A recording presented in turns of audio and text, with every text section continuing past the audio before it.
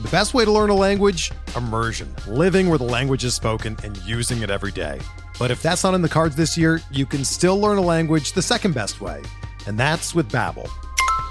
Be a better you in 2024 with Babbel, the science-backed language learning app that actually works. Don't pay hundreds of dollars for private tutors or waste hours on apps that don't really help you speak the language. Babbel's quick 10-minute lessons are handcrafted by over 200 language experts and help you start speaking a new language in as little as 3 weeks. Babbel's designed by real people for real conversations, and their tips and tools are approachable, accessible, rooted in real-life situations, and delivered with conversation-based teaching, so you're ready to practice what you've learned in the real world. Here's a special limited-time deal for our listeners. Right now, get up to 60% off your Babbel subscription at babbel.com/Blue Wire. That's 60% off at babbel.com/Blue Wire, spelled BABBEL.com/Blue Wire. Rules and restrictions apply. And I'll be happy to tweet it out and stuff. Absolutely. Welcome to the RotoWire Prospect Podcast. I'm your host, James Anderson, and the MLB draft is right around the corner. Starts Sunday, and I couldn't think of anyone better to have on than Jim Callis from MLB Pipeline. I really appreciate you taking the time to join me, Jim. How you doing? I'm doing good. Thanks for the kind words. It's counting down. I guess as we record this, we're a little less than 4 days away from the draft. So. Yeah, man, it's got here in a hurry. Do you think this is kind of here to stay? This doing it on the Sunday before All-Star break? It's hard to say exactly because I think the commissioner's office is very pleased with the idea of having it as part of the All-Star game. I don't think anybody in baseball really likes having it this late. Like it disrupts trying to watch guys for next year's draft. It disrupts your normal procedures for evaluating players to make trades before the deadline.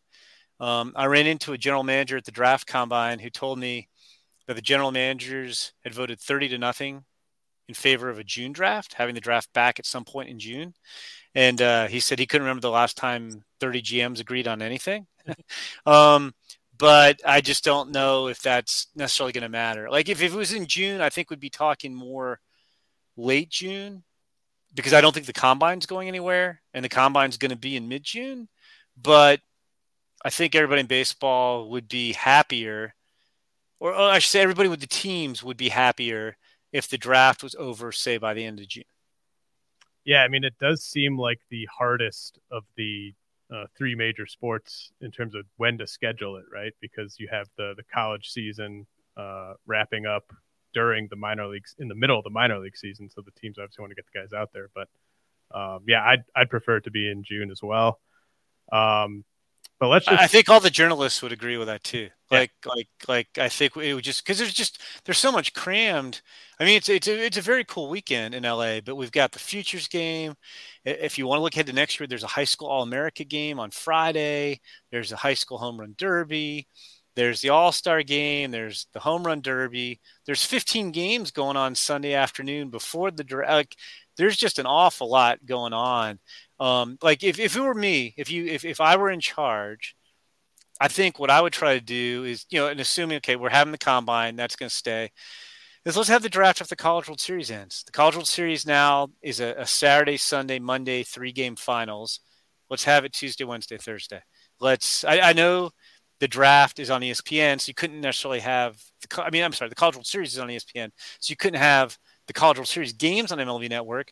But what if MLB Network went there for the final weekend, did some shows from there, pumped up the College World Series, led it into the draft? You'd have some players in the College World Series who wouldn't have to go anywhere. They'd be there for the draft. I think the fans of Omaha – have you ever been to the College World Series, James? I have not. Okay, it's my favorite event. I cannot recommend highly enough. But if you actually wanted, I think you would get fans in Omaha who care enough about amateur baseball who would go to the draft and be excited. I think you would have a really good crowd there. So that would be my idea. But I don't know that it's necessarily going to shift away from the All-Star game anytime soon. No, that's a great idea. I think that you're right on the money there, putting it somewhere where you already have those fans out there. So, the guy that you guys have at the top of the MLB pipeline draft rankings is Drew Jones. I think he's at the top of pretty much every rankings I've seen. Can you make a case for anyone other than Drew Jones, or is he in a tier by himself at the top? Yeah, I mean, I think you can. Like, he's, I think, the consensus number one guy. And I mean, I'm not the biggest fan of comps, but I use comps when I get them. I don't like to force comps, but like, he reminds everybody of his dad. I mean, he's that good. Well, I shouldn't say he's that good defensively, because his dad might be the greatest center fielder of all time. But if you told me that Drew Jones won 10 Gold Gloves like his dad did, he's equipped. He can run. He has great instincts. He's got a great arm. He's an advanced hitter for his age. He's got some power. So it's a pretty good pay. He's the number one guy, but this isn't like a Bryce Harper, Steven Strasburg, Adley Rutschman situation where it's, even though he's consensus number one, it's not like he's head and shoulders above everybody. You got to take him. Now, I would take him number one if it were me. Mike Elias has not asked me, but I would take him number one. Although, as your listeners, or a lot of them probably know, like, you have this bonus pool system in baseball, which, if you go over your bonus pool by more than 5% in the first 10 rounds, you lose future first round picks, and nobody's ever going to do that. Nobody has. So you're kind of locked into what you can spend. So then it becomes a game of, if Drew Jones is going to cost me X, and there's other guys that I think are very close to him who might cost me $1 million or $1.5 million less, do I want to go that route and spend more on later players? Like, I think you can make a case. If you were making a case not to take Drew Jones on ability, you could say, well, maybe I prefer an infielder. And Jackson Holliday is a potential 5-tool shortstop. So I think you can make a case for Jackson Holliday. I would still take Drew Jones. You can make a case. I wouldn't do this either. I wouldn't take Elijah Green, but you could make a case that Elijah Green has the highest ceiling in the draft. Now, he has the loudest tools. He also comes with more swing and miss concerns than the other top guys. But you could make that case. And I think you could make a case if you were a more conservative drafter and you wanted to have more certainty or less risk.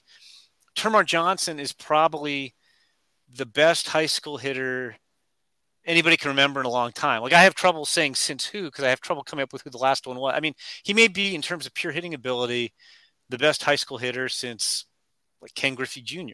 Like, way back when in 1987. It's ridiculous. I mean, I had one scout say he reminded him of Wade Boggs' plate discipline and Vladimir Guerrero Sr.'s plate coverage. Like, it's really ridiculous. Now, he might only be a second baseman, but again, he might be Robinson Cano, which would be pretty good player. So I think you could make cases, like, you could make nonsensical arguments for those guys. If we're just talking about talent and not factoring in exactly what the price tag is going to be, I would still come back to Drew Jones every time. Is there enough data out there, in your opinion, to kind of put those types of comparisons and those kind of comps on Johnson? Well, I mean, you have to take comps for what they're worth. I mean, like it's funny because I think sometimes people read comps and they read like this is a literal exact comp. Like, I mean, obviously no, because we're talking about two Hall of Famers who did what they did in the big leagues for however many years Wade Boggs and Vlad Sr. played together. And Termarr Johnson has played on the high school showcase circuit. And right now he's playing in a college league as a graduated high school senior, like a second tier college league, the Suncoast League. So I mean, no, like there's not enough data. Like, I mean, that with any of these comps that anybody throws on any of these amateur players, if you want like legitimate, statistical basis for that, no. The thing is, I actually don't love comps, but I love, like, that one. I was just like, wow, that's like an incredible thing to say. But like, comps were basically, I think, started to be used way back when we didn't all have the internet and video on our phones and TrackMan data and all this stuff. And you were trying to paint a report when you're off filing reports from the middle of Oklahoma as to what this guy physically looked like. So you'd say, oh, he looks like Johnny Padres, or whoever. He looks like Wally Moon. And now I don't know that the comps really matter as much because nobody, like, as fans, I can pull video up on my phone. I can go to YouTube and find video of all these guys doing things. So, the teams have, all kinds of video archived on these players. But yeah, I realize it's ludicrous, but the fans love comps, James. You got to give the fans some comps. Yeah, I wasn't trying to nitpick specifically, but more just kind of, with a prep hitter and the hit tool and the level of confidence you can have. Because, it's the hardest thing to project, I think, is hitting, especially for a high school hitter. Right, like Mickey Moniak, Jared Kelenic, like those are good ones. And a fair point, like Mickey Moniak, like I don't know how many people admit it now, but people were putting 70s on Mickey. Now, nobody was saying Mickey Moniak was the best high school hitter in like 20 years or anything like that. But like Mickey Moniak, 70 hitter there were guys throwing 70s on the bat, which is really aggressive on a high school bat. And I don't know if all those guys would necessarily admit it now. And yeah, I still am baffled by Kelenic. Best high school hitter in his class, good numbers in the minors, and he gets to the big leagues and he's striking out a ton.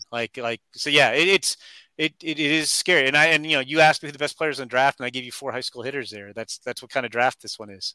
Well, for me, that's really exciting because the upside is there where you can really kind of dream on those top 4 guys. You mentioned Jackson Holliday as a potential 5-tool shortstop who hits from the left side, obviously has the bloodlines. What type of, offensive output could you see him kind of developing into? And it sort of seems to me almost like he's kind of just scratching the surface as he's kind of filled out, as he's kind of started getting to more power. Do you have anything to add there about Holliday? Yeah, no, I think that's very fair because, his dad was obviously a very physical player, and Jackson has made tremendous strides this spring, and I think he's going to continue to get more physical. And what's really impressive about him is, like, we put grades on all the players on our draft top 250. And we do that based on industry consensus. It's not me with a stopwatch on every guy or anything. Like, we try to do a good job on the grades, but at the same time, our grades are not the most precise grades, from 30 years of scouting and all, grizzled veterans and all that. Like they're not the most perfect grades, but I can't ever remember taking a player. We did this with Jackson Holliday this spring, where we increased his grade in every category: hit, power, run, arm, field. There are guys who get better, not nearly so, but Gavin Lux was kind of like that. But still, we didn't make Gavin Lux better in all 5 categories. And it's funny because coming into the year, Jackson didn't have a great summer last year on the showcase circuit. I think the general consensus among people was good player, maybe a little more famous than he should be based on the summer he had. He was trying to hit a lot of home runs and chase too much and had some swing and miss issues. And I think, if people are being honest, they tell you they thought he was a 2nd-round pick. That was a consensus in the industry. He was a 2nd-round pick coming into the year. And that's not the consensus anymore. He's gotten bigger, stronger. He's throwing better. It used to be like Kenny State shortstop. Now I wouldn't say he's winning a Gold Glove, but nobody's questioning is he staying at shortstop. He's looks much better at the plate. Granted, it's against high school competition, not showcase competition, but he's looked tremendous. And like you kind of, hinted at there, I think he can continue to develop physically too. So I listened to your most recent podcast with Jonathan Mayo. And so I think I might know where you might go with this question, but on the DraftKings Sportsbook. I don't know. I'll just caution you here. I'm not our MLB's gambling policy. I'm not supposed to offer expert wagering advice. So I'll be careful here. Go ahead. Okay. Hopefully I don't listen to this one, but Drew Jones is -190 to be the number 1 pick. Holliday is +400 and Termarr Johnson is +500. What's interesting though? Somebody sent me, we may or may not have had some internal discussion. Keith Law came out with a mock where he had Brooks Lee going number 1. And somebody sent me odds where all of a sudden Brooks Lee was the number 2 favorite to go number 1. So I don't know if the odds have shifted. What do you have? Like Brooks Lee was ahead of Holliday and Termarr Johnson. And my comment was, it's crazy because this isn't the NFL draft or NBA draft where you have all this, all these people covering it with a lot of knowledge and talking to people. And I jokingly suggested, I could just make something up and say, hey, I think Justin Crawford's going number 1. and it would probably affect the odd. I would never do this, but I was saying like if I wanted to bet on a guy, which I cannot do working for MLB, if I wanted to bet on a guy, I could just come out with a mock and bury the guy, like have him go 10th in the first round and drive his odds up. Like I think like it's amazing to me that like odds are that reactive to whoever's latest mock came out. But anyway, I interrupted you because we were having an interesting discussion about this earlier today. Well, yeah, I mean, I actually don't have the page up anymore, but I mean, when I checked, an hour ago on DraftKings, it was the top three were Jones, Holiday, Termarr Johnson. I didn't see any up on FanDuel. I don't know if they had him and took him down, but somebody had Brooks Lee as like the number 2 guy earlier today. Because and I think because Keith had had him going to the Orioles in his latest mock. But yeah, I will say, to steer away from straight gambling discussion, on our podcast that you listen to, I pointed out the Orioles, and Michael Elias did this with the Astros too. There's no upside for the Orioles to tell people who they're picking. Like, right. A lot of times the team picking one will tell the team 2, and you'll get a sense of it. But they've narrowed it down to 5 guys. I really think it's more like 3. And they're going to take those guys right up to the time when it's time to make the pick to see how little they could sign each of those guys for, and then they'll make a decision. Okay, based on talent and price tag, this is the best value. Like, so on our podcast, I said I'm just torn between Drew Jones and Termarr Johnson. I went 33% Drew Jones, 33% Termarr Johnson, 30% Jackson Holiday, and I went 4% Brooks Lee. So it's tough, and like, I just don't see him taking Brooks Lee, because I think his profile and Termarr Johnson's profiles are very, very similar. And I think Termarr Johnson is going to cost less. So if you have 2 guys who are very similar talents and, project at probably the same position and the same profile, I'm taking the guy who's cheaper if I think they're the same guy or close to the same guy. So that's why I don't think it's Brooks Lee. But any of the other 3, you can take the best guy in Drew Jones. I think Termarr Johnson would cost the least to that group. And I think Jackson Holiday is a little bit of a compromise with both. He's not going to maybe not quite cost quite as much as Drew Jones, but he's also a very, very talented player. So in your mock, might have been last week, you mentioned that Elijah Green has kind of been sliding a little bit. And then you mentioned earlier just about teams being a little iffy on the swing and miss. You guys have him ranked 3rd. I mean, the tools, like you said, are incredibly loud. The upside's really obvious. Is this just an instance of teams maybe being just risk averse and not wanting to really mess up a top 5 pick, or is it about the teams that are picking in the top 5, or why do you think that is that Green is sort of sliding out of that discussion? Yeah, it's more like he might slide, because again, it's tough because we really don't know what the Orioles are doing. Like, if we knew what the Orioles are doing, we could kind of have a better idea what this top 5 was going to look like exactly. And we actually talked about that in our podcast with 4 different guys going number 1, what the rest of the picks would look like. With Elijah, the thing that helps him is he plays at IMG Academy, and they play a good schedule. They play a better schedule. They face better pitchers. They face Brandon Barriera, who's a first-round talent, than most guys are going to face in high school. Like, I'm in Illinois. Like, if you're up here playing high school ball, you might face a couple guys all spring who are throwing 80 miles an hour. So if you had worries about my bat previous summer, I'm not going to do anything playing for New Trier High School that's probably going to change your mind. But Elijah faced good pitching at times this spring at IMG, and he was better. He made some improvements. So I think there's less concern. And I think it's not so much – it's more just the way the draft works. Like, it sounds like the Pirates at number 4 are going to do what they did at number 1 last year and take a good player, but they're also looking for a discount. They're not going to pay full freight at 4. They want to save money they can spend later in the draft.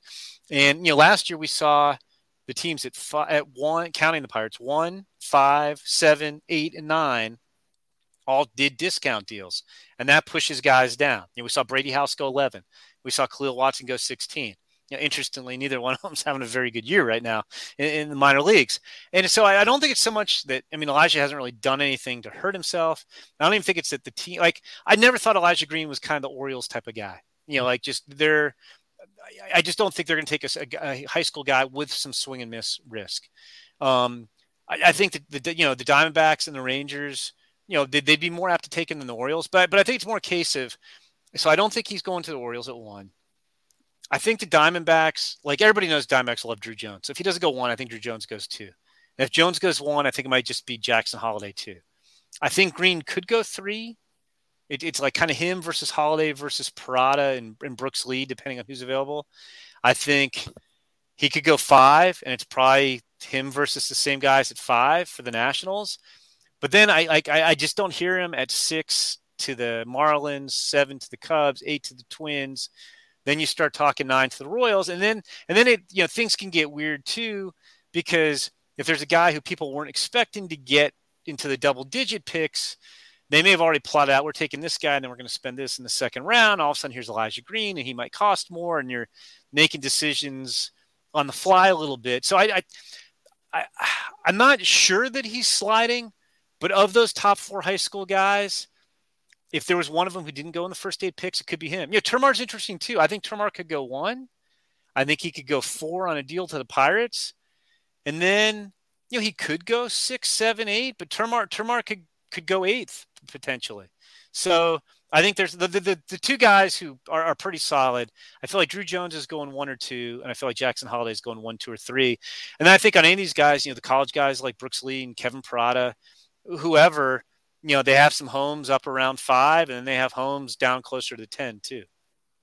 Do you get the sense that Green's going to be more expensive than Termar?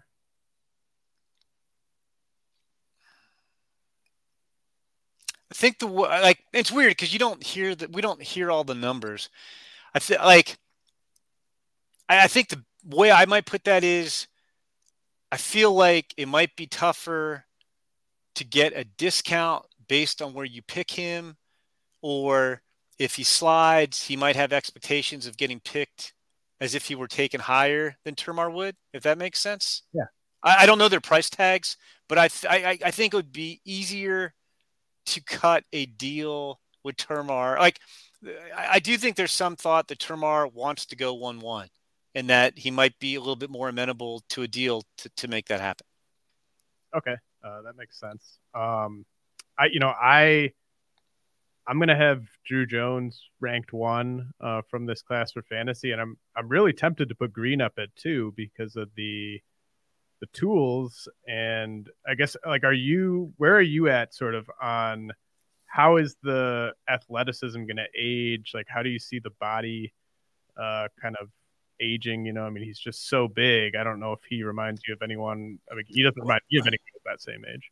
Well, I was going to say, athletically, again, this is why bloodlines, I think, do matter in baseball for a couple of reasons. One, not that he doesn't have baseball bloodlines, but the guys with baseball bloodlines, like a Jackson Holiday or, like Drew Jones, these guys have been taking reps in big league batting cages when they're 6 years old. And I do think so much of hitting is just repetition and getting at bats and having a dad who knows what you're doing, and you're around the big league ballpark, and a hitting coach is messing around with you a little bit when he's got spare time. And I don't think it's any secret. We see all these, there's a ton of really good big leaguers whose dads played professional or Major League Baseball. But I would say from an athletic standpoint, Elijah Green's dad was Eric Green, who was kind of ahead of his time in a way, is this giant but yet athletic tight end. There weren't too many tight ends built like Eric Green back in the day when he was a 2-time Pro Bowl tight end. And so I do feel pretty good about the athleticism, aging well.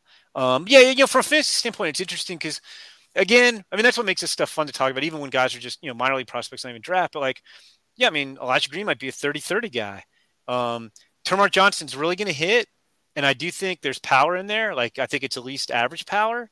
But from a fantasy standpoint, I don't know that Termar's going to steal you a lot of bases. And steals are always hard to find. Jackson Holiday might be a 30 home run shortstop. I don't think he's going to be a big stolen base guy either. But yeah, if you factor in how hard it is to find steals, and Elijah Green's a plus runner, and he can hit. He has big time power. I think Elijah Green's got the most raw power in this draft too. I don't think there's anything wrong with going Elijah Green as the second best fantasy price.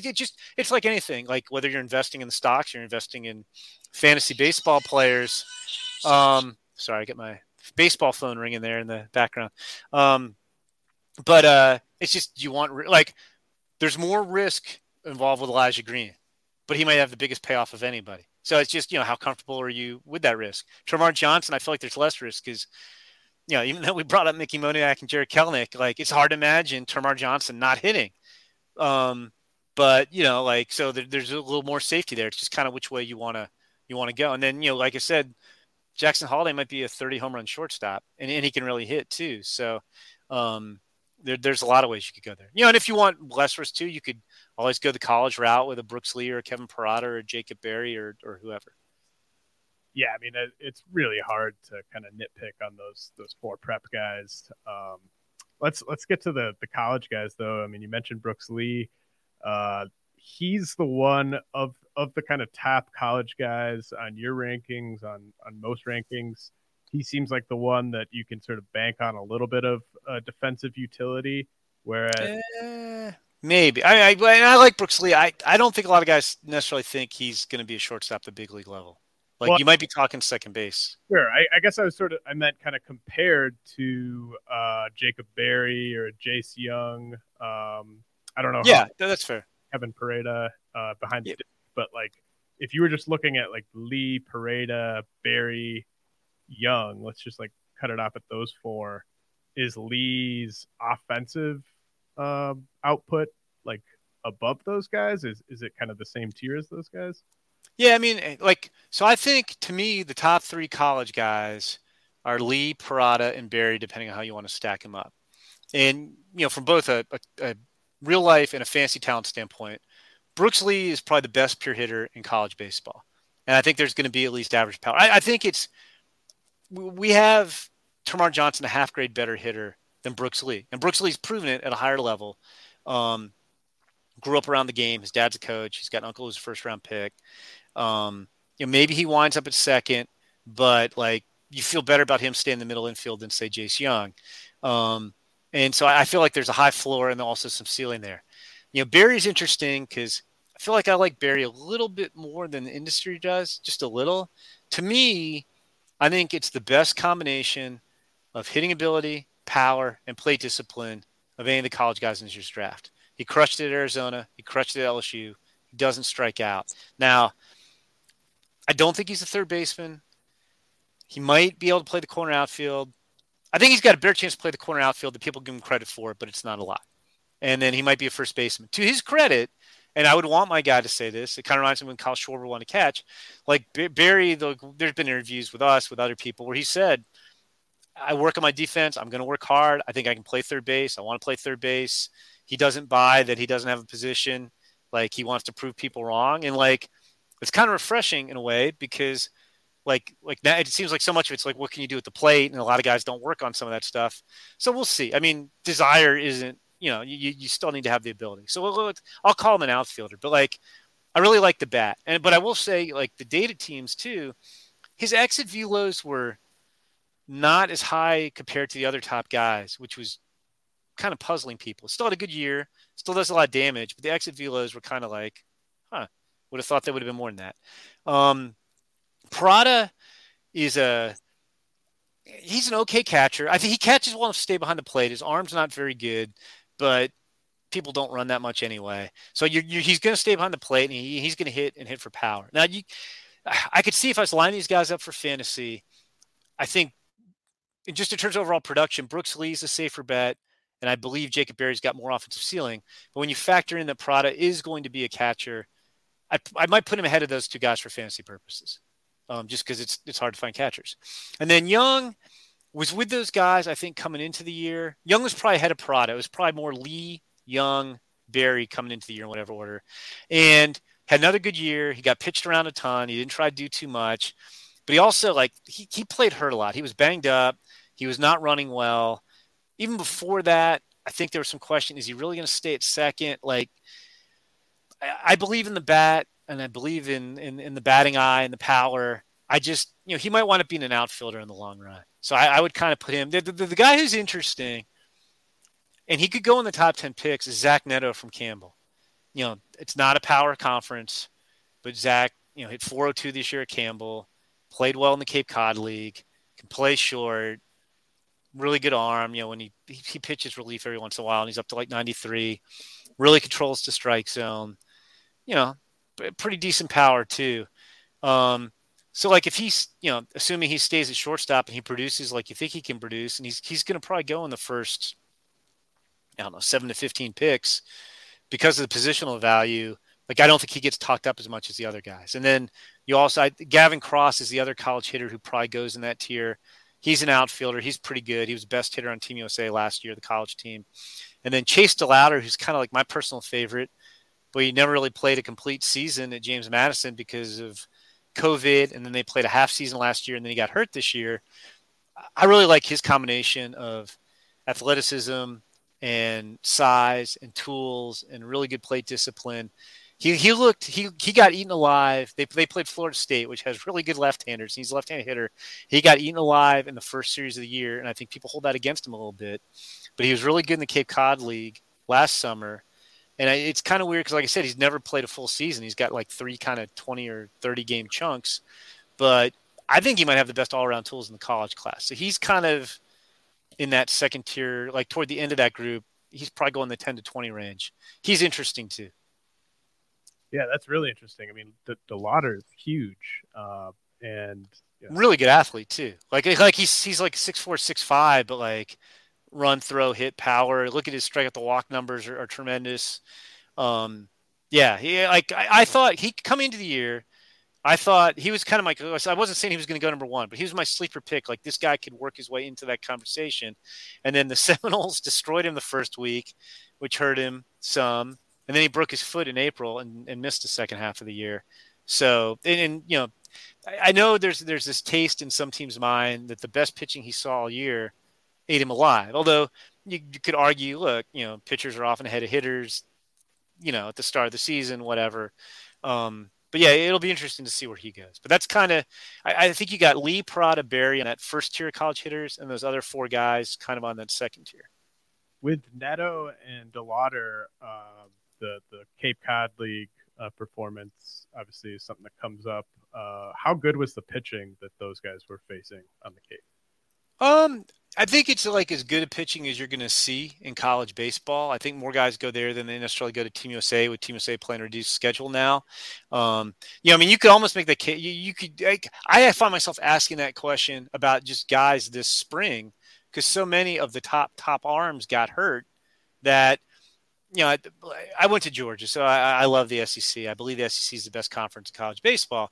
But you look at how many SEC teams had their best pitcher hurt, and it's like the SEC numbers aren't like, it's hard for me to like reconcile. Like, what does that mean with Peyton Pallette hurt and Landon Sims hurt and Connor Prelip hurt and Blade Tidwell hurt and then inconsistent when he came back? Like, what do these numbers mean? Because and I could go on and on. One guy I should have mentioned, and it's weird because I don't know if you want to count him as a high school guy because he's 17. Or as a college guy because he went to Chipola. But Cam Collier's super interesting too. He's got bloodlines also. He's Luke Collier's son. But he kind of did what Bryce Harper did without as much publicity because he wasn't on the cover of Sports Illustrated or anything. He should have been a junior this year in high school. But he reclassified to the 2022 draft. But that wasn't enough. So he went to Chipola Junior College, which is as good as any junior college program in the country. He played pretty well there. But that wasn't enough. So he went to the Cape Cod League at age 17. Which is like he's the youngest player since Robert Stock. Like it's got to be like the second youngest guy in the Cape in like 50-something years. And he's a really good hitter too. Probably sticks at third base. Non-zero chance he has to maybe move to first or left field. But he can really, really hit too. He'll go in those top 10 picks somewhere. And he's pretty interesting too. Like somebody said, if he was an international guy, he'd probably be getting $3 or $4 million. And he probably is going to get $3 or $4 million in the draft as well. But he just popped in my mind when we were talking about the Cape Cod League. And I never know, like, I think of him as a high school guy because he's 17 years old, but I guess technically he's a college guy because he went to Chipola. Yeah, it's hard to think of the youngest player who's going to get taken on day one as a college guy. I was going to ask about him next. I mean, he's just, with him being so young and having this, such an interesting kind of path, are you guys are projecting like plus hit, plus power on him down the road? Is it kind of? Like I think he's got that upside. Yeah. Yeah. Okay. Do you think that's a path that we'll see more guys follow if he goes, top 10 and like, or is it just that he was special enough to pull it off? I think he was special. I mean, I really admire what he's done because it's like, pretty crazy. I mean, Bryce Harper was like a unicorn. I mean, he went to like a wood bat junior college league and hit 31 home runs and was just insane. And Bryce Harper's insane. But no, because I mean, honestly, like you take some risk there. Like, what if he went to Chipola and didn't play well? Then like you either have to go back to Chipola next year to be draft eligible, or he was a Louisville recruit. If you go to Louisville, you're not draft eligible for 2 years. And I mean, the easy play, and this is why I admire what he did, and he did well, is like he could have just stayed in his Georgia high school and destroyed that competition, and everybody still would have been excited because a lot of teams really are into age on high school guys, and he would have been a 17-year-old high school guy who should have been a junior, kind of like James Triantos last year with the Cubs, who like I'm bullish on, a lot of people are bullish on. He reclassified last year just because he wanted to go attend North Carolina early. He wasn't even thinking about the draft, and he blew up, and he's young, and guys are comparing him to David Wright, and everybody loves James Triantos. Like, you could still achieve the same effect and get paid by just crushing high school competition. But I think it's a credit to him. It's like, well, I know I'm going to crush this high school competition, so I'm going to go to, like, arguably the best junior college program in the country and see what I can do. And then that's not enough. So you know what? I'll go play a couple weeks in the Cape against some dudes who are 4 and 5 years older than me in some cases and see what I can do there. So yeah, I don't think it'll be a trend necessarily. Just like the kid, Brandon Barriera, who I mentioned with Elijah Green, the high school pitcher from Florida, who shut himself down in April rather than risk injury. I don't think that's going to be a trend either. You may have these outliers who do stuff like that. Just like Carter Stewart going to Japan. I think ESPN or somebody's like, oh, this could be the new trend. Well, Carter Stewart's not pitching that well in Japan. He's not going to command a bunch of money when he comes back. And I haven't seen any other draft guys clamoring to go to Japan when they're 18 years old. So I think Cam Collier is just an outlier. And I think he had a big league dad, and I just think they were looking for another challenge. My hat's off to him, because it's unbelievable. Like, it's unbelievable that you would do that. Like I said, you got Bryce Harper and you have Cam Collier, and then he goes to the Cape Cod League too. That's pretty impressive. All right, we're going to take a quick break and get some messages from our sponsors, and then I'll ask Jim about a couple more of my favorite hitters in the class. We're driven by the search for better. But when it comes to hiring, the best way to search for a candidate isn't to search at all. Don't search, match with Indeed.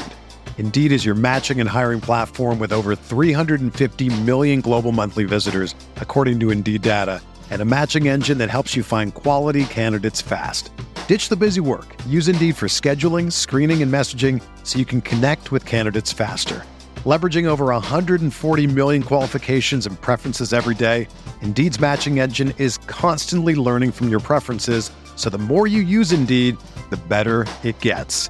Join more than 3.5 million businesses worldwide that use Indeed to hire great talent fast. And listeners of this show will get a $75 sponsored job credit to get your jobs more visibility at Indeed.com/Blue Wire. Just go to Indeed.com/Blue Wire right now and support our show by saying that you heard about Indeed on this podcast. That's Indeed.com/Blue Wire. Terms and conditions apply. Need to hire? You need Indeed. Whether you're a world-class athlete or a podcaster like me, we all understand the importance of mental and physical well-being and proper recovery for top-notch performance. That's why I'm excited that Unified Healing is sponsoring podcasts on the Blue Wire Network. Unified Healing is a new and super innovative global network of wellness centers powered by Energy Enhancement System, or EE System. If you haven't heard of the EE System yet, then you'll want to listen up. This technology promotes wellness, deep relaxation, purification, and rejuvenation. Wherever you are across the globe, access to a center is easy and affordable.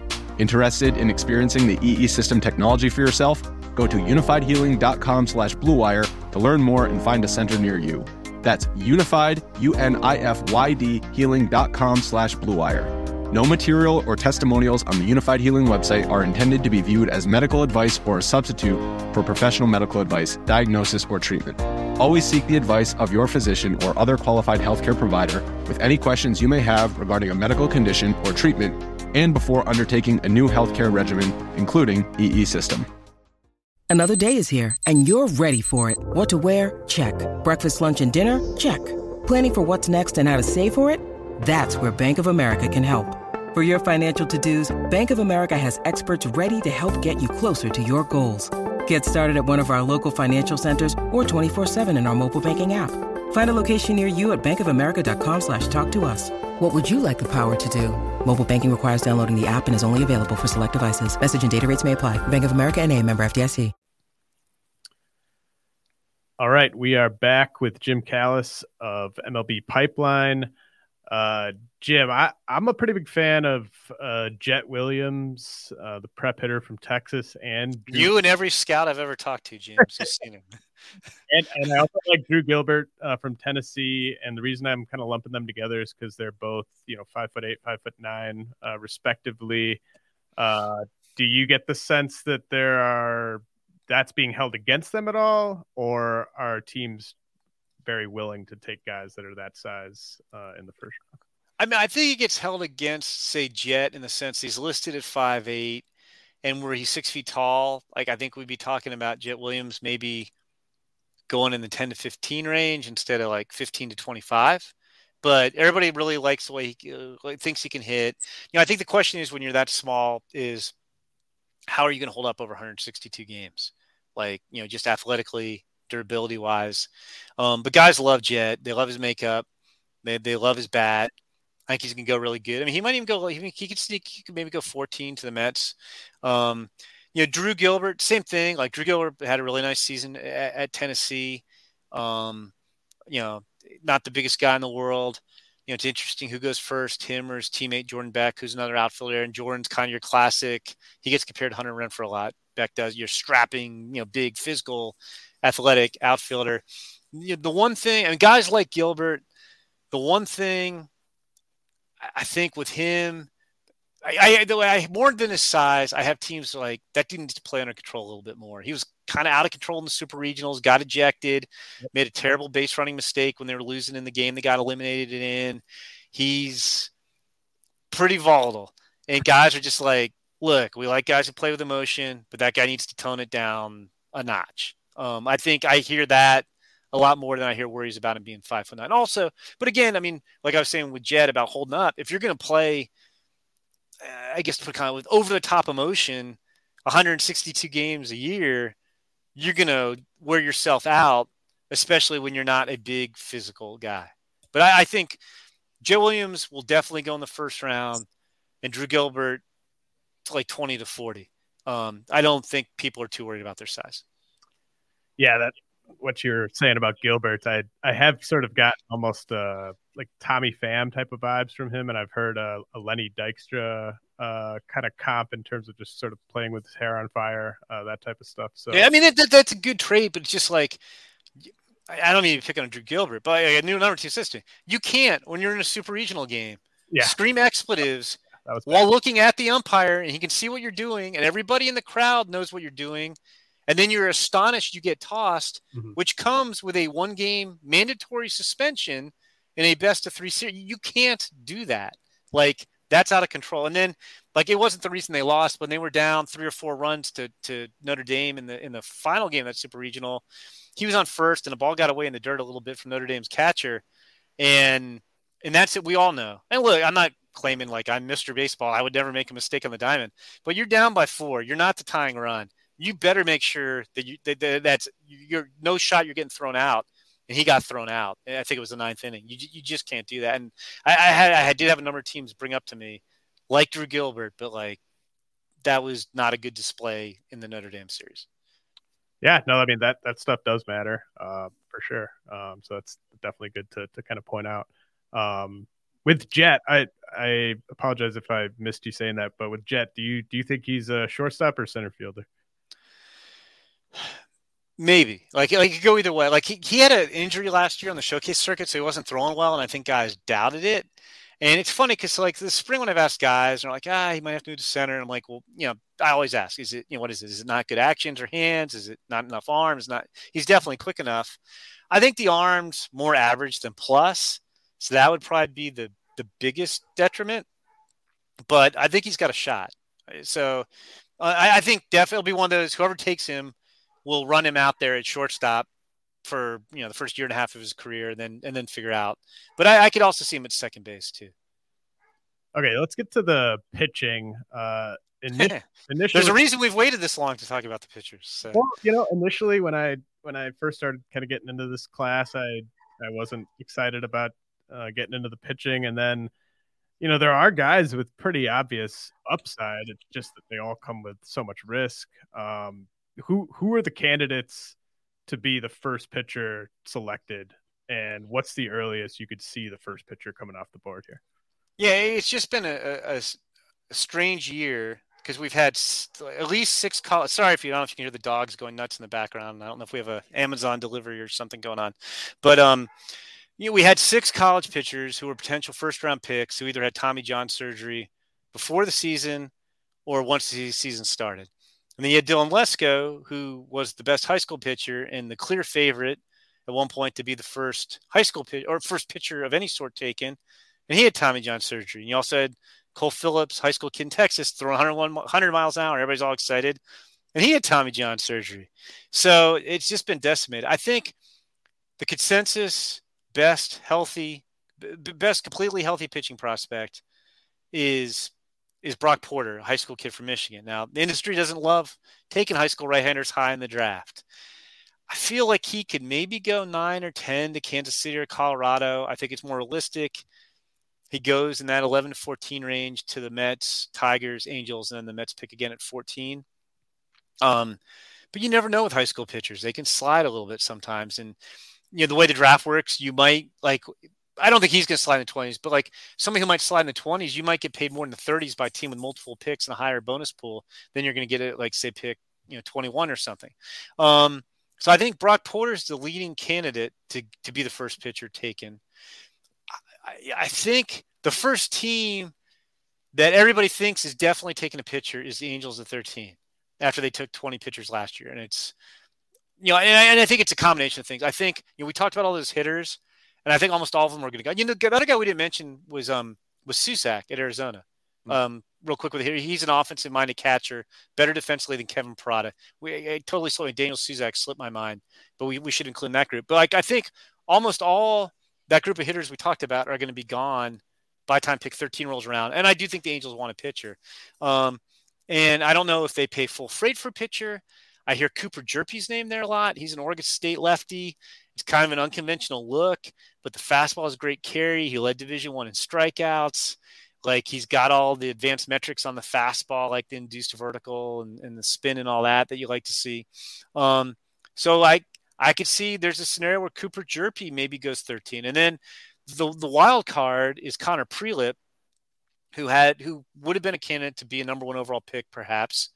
Had a great freshman year. Granted, it was 4 starts because of COVID. Got hurt in his first start last year.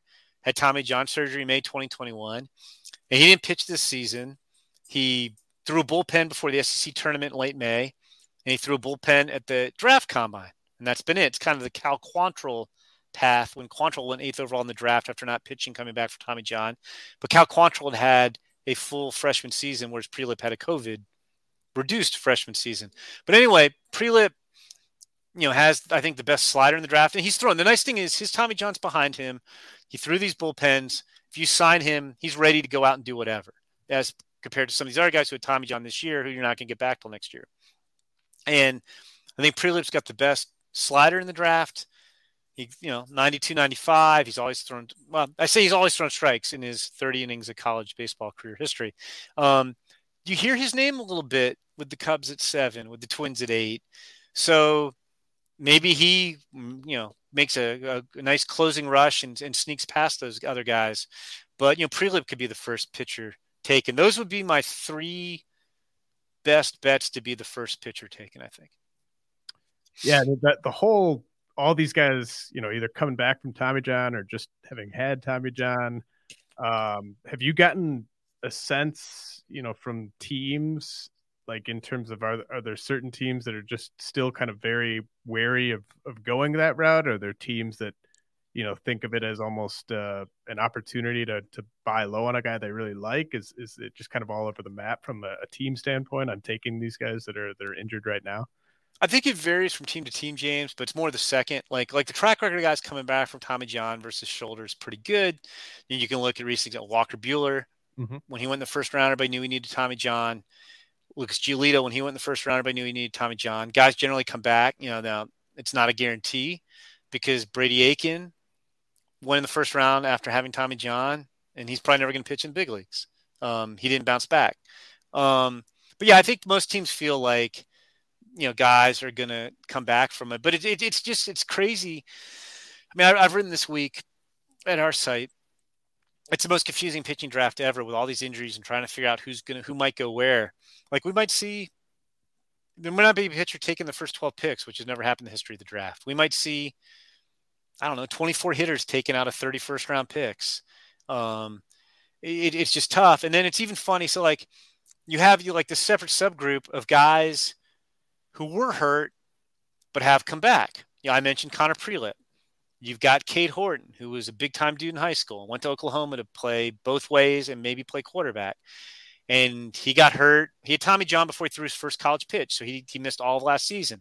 And he came back as an infielder initially this year, started pitching at the end of March, had like a 7.84 ERA in the regular season. And before the Big 12 tournament, he's trying to add a cutter, and that didn't work, but it led to this eureka moment with his slider.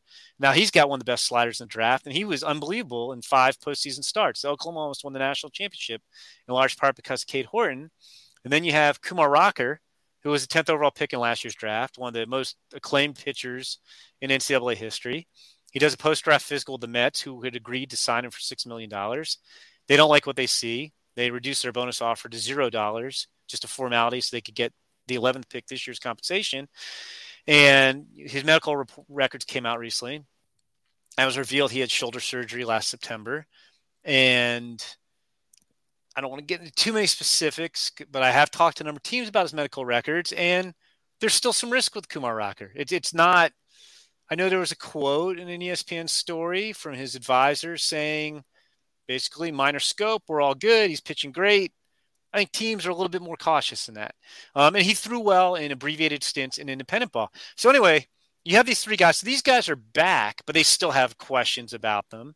And it's funny. I could talk to 3 different teams and like, are these guys going before you? Like, I'll talk to teams in the middle or even end of the first round. These guys going before you, and I get different answers. Oh, I think this guy could go in the top 10. This guy I wouldn't touch. This guy's going after us. And I'll talk to another team, and they'll give me a completely different perspective on all 3 pitchers. There's no consensus on where those 3 guys should go in the draft. I would think Prelip goes first. I would take Horton first or second, but he's only in his second year at Oklahoma.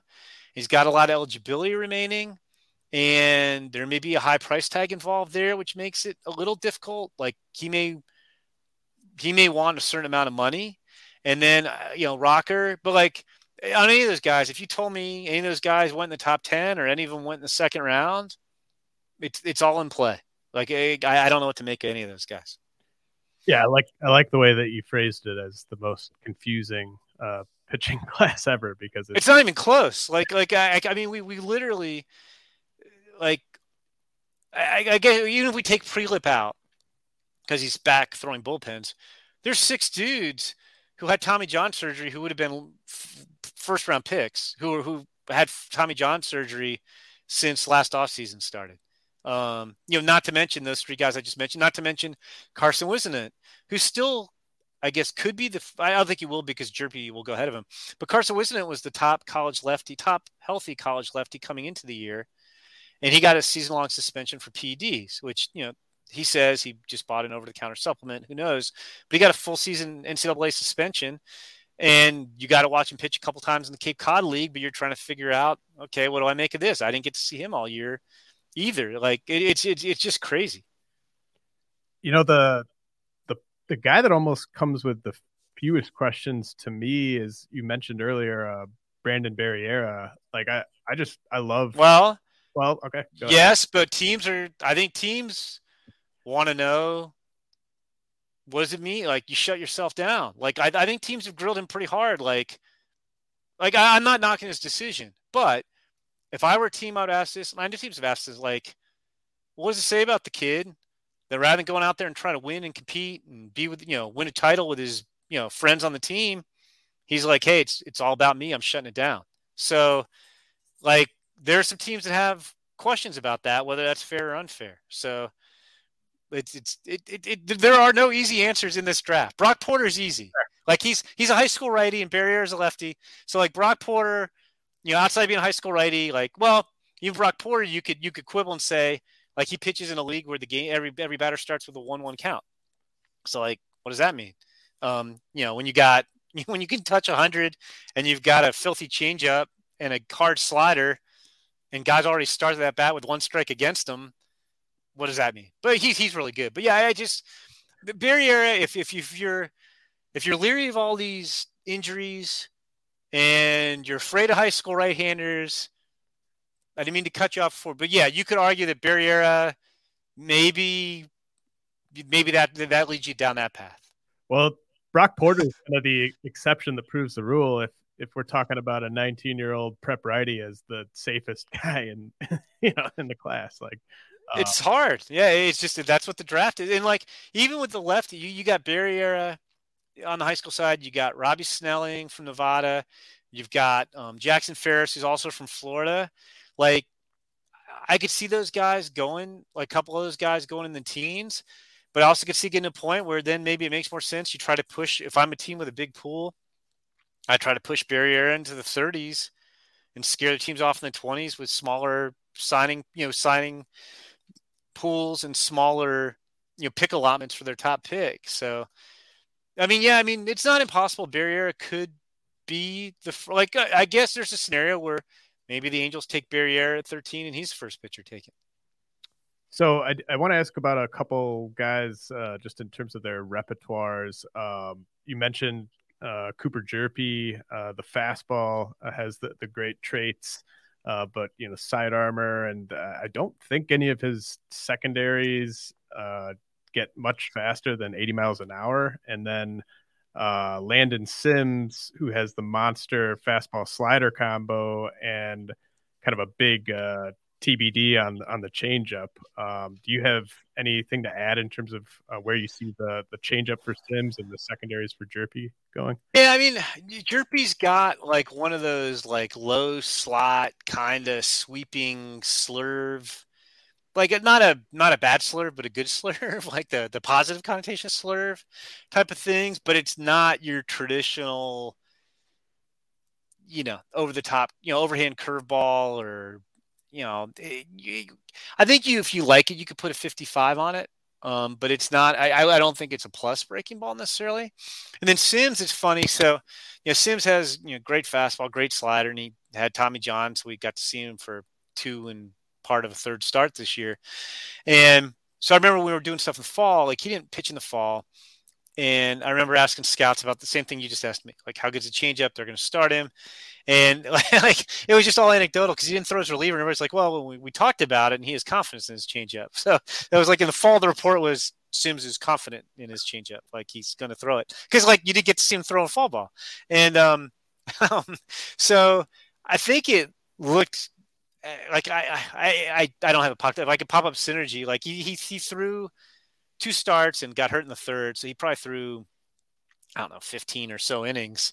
So like maybe he threw 15 changeups. So we still, it's all like anecdotal evidence on the changeup. I think I remember asking guys before we knew he was hurt after his first start, how did he look? And then when he got hurt, that was what I asked, like, what'd you get to determine on the changeup? And I feel like I feel like people feel it's viable. Like it's going to be at least a viable changeup and he could start. But again, his track record as a start was 2 starts and then he got hurt in his third. So we'll have to see. But yeah, it's those are reasonable questions on both guys, I think. So let's finish things off here with just you mentioned Cade Horton as a potential signability risk. Are there any other guys, any guys from the prep ranks where you could see a surprise go to college type of guy or anything like that? Any high risk signability guys? I'm just going to look down our list. And like, I just heard that like Horton, may want upper half of the first round money to sign.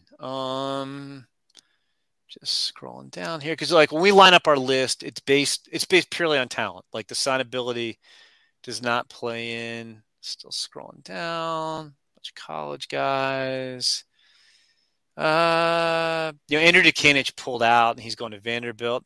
I don't know. Like I could see, maybe one of the high school pitchers, like there's only so many high school pitchers who can get paid in the draft.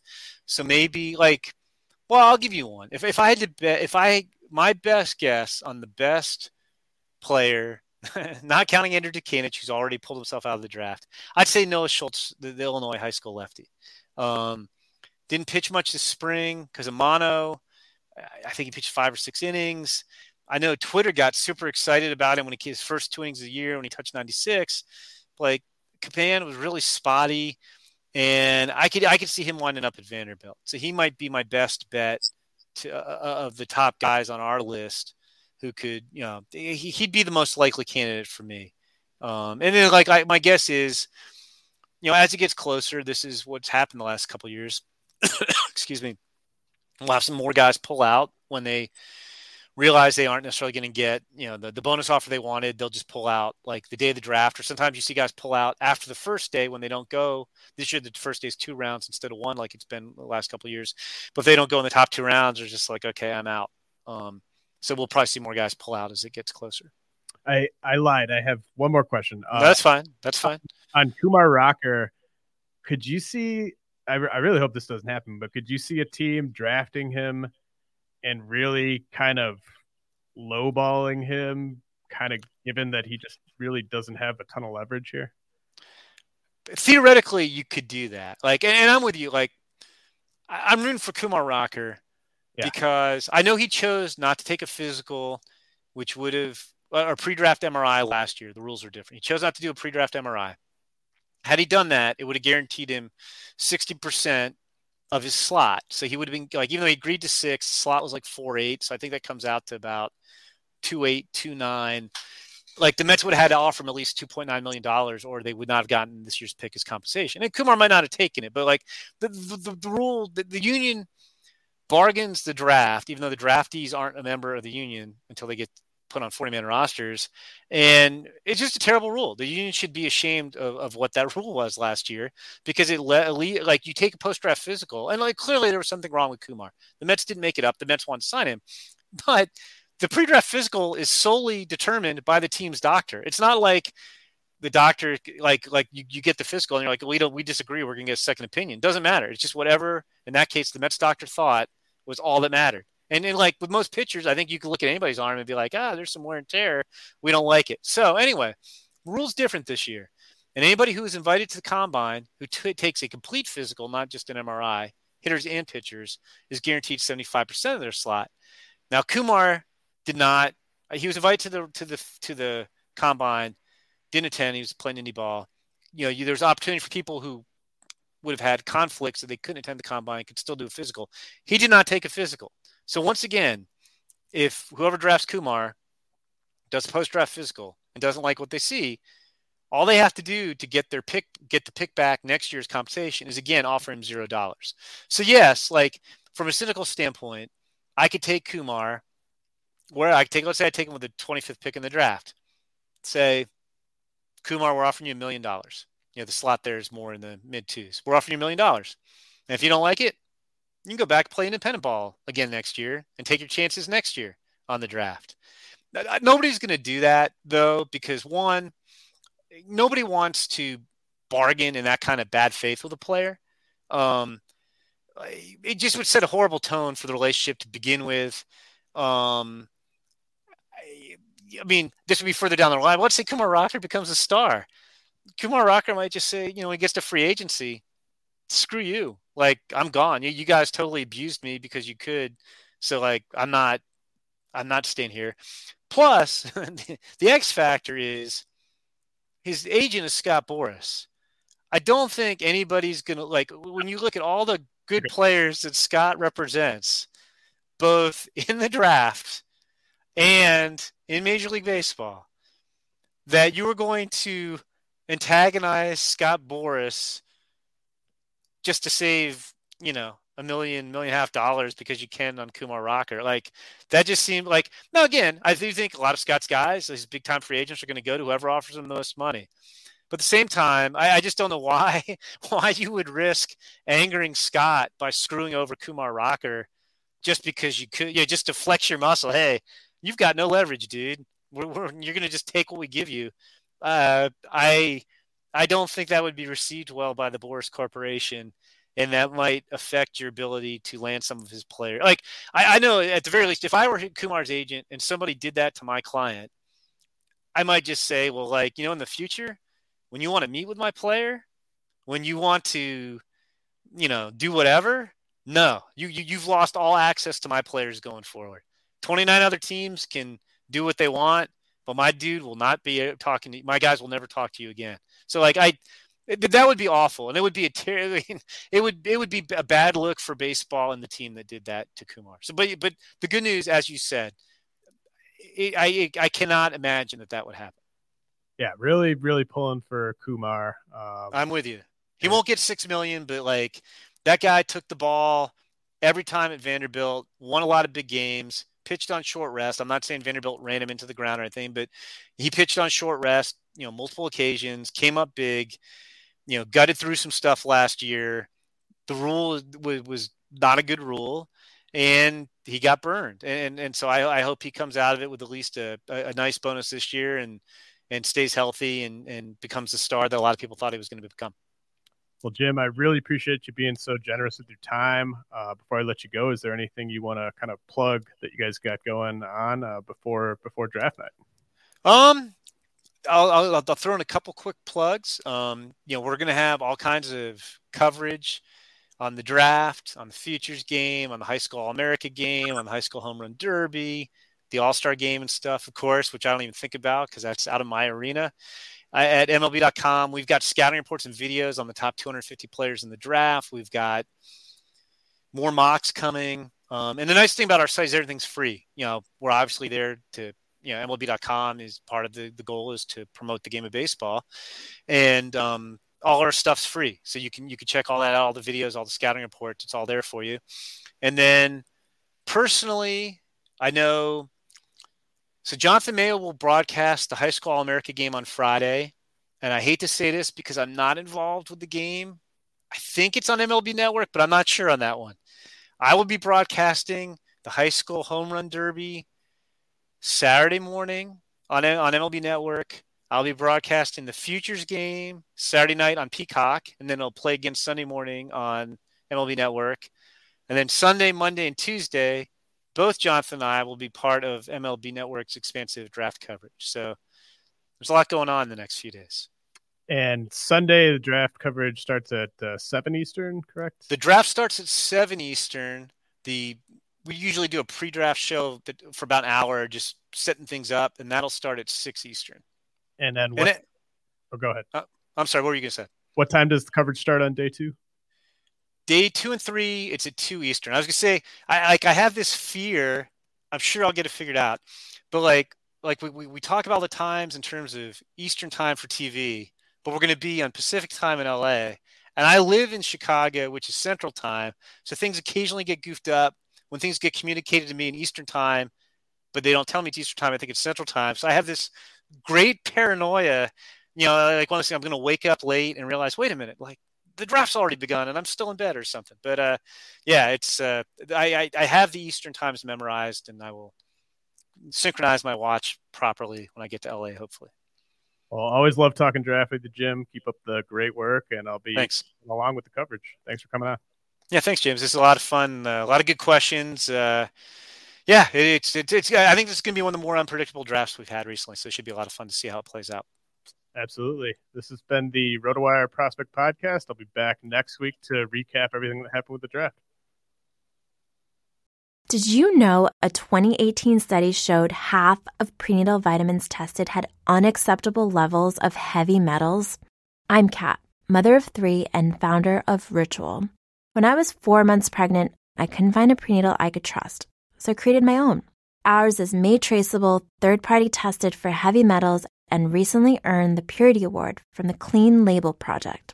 But don't just take my word for it. Get 25% off at ritual.com/podcast.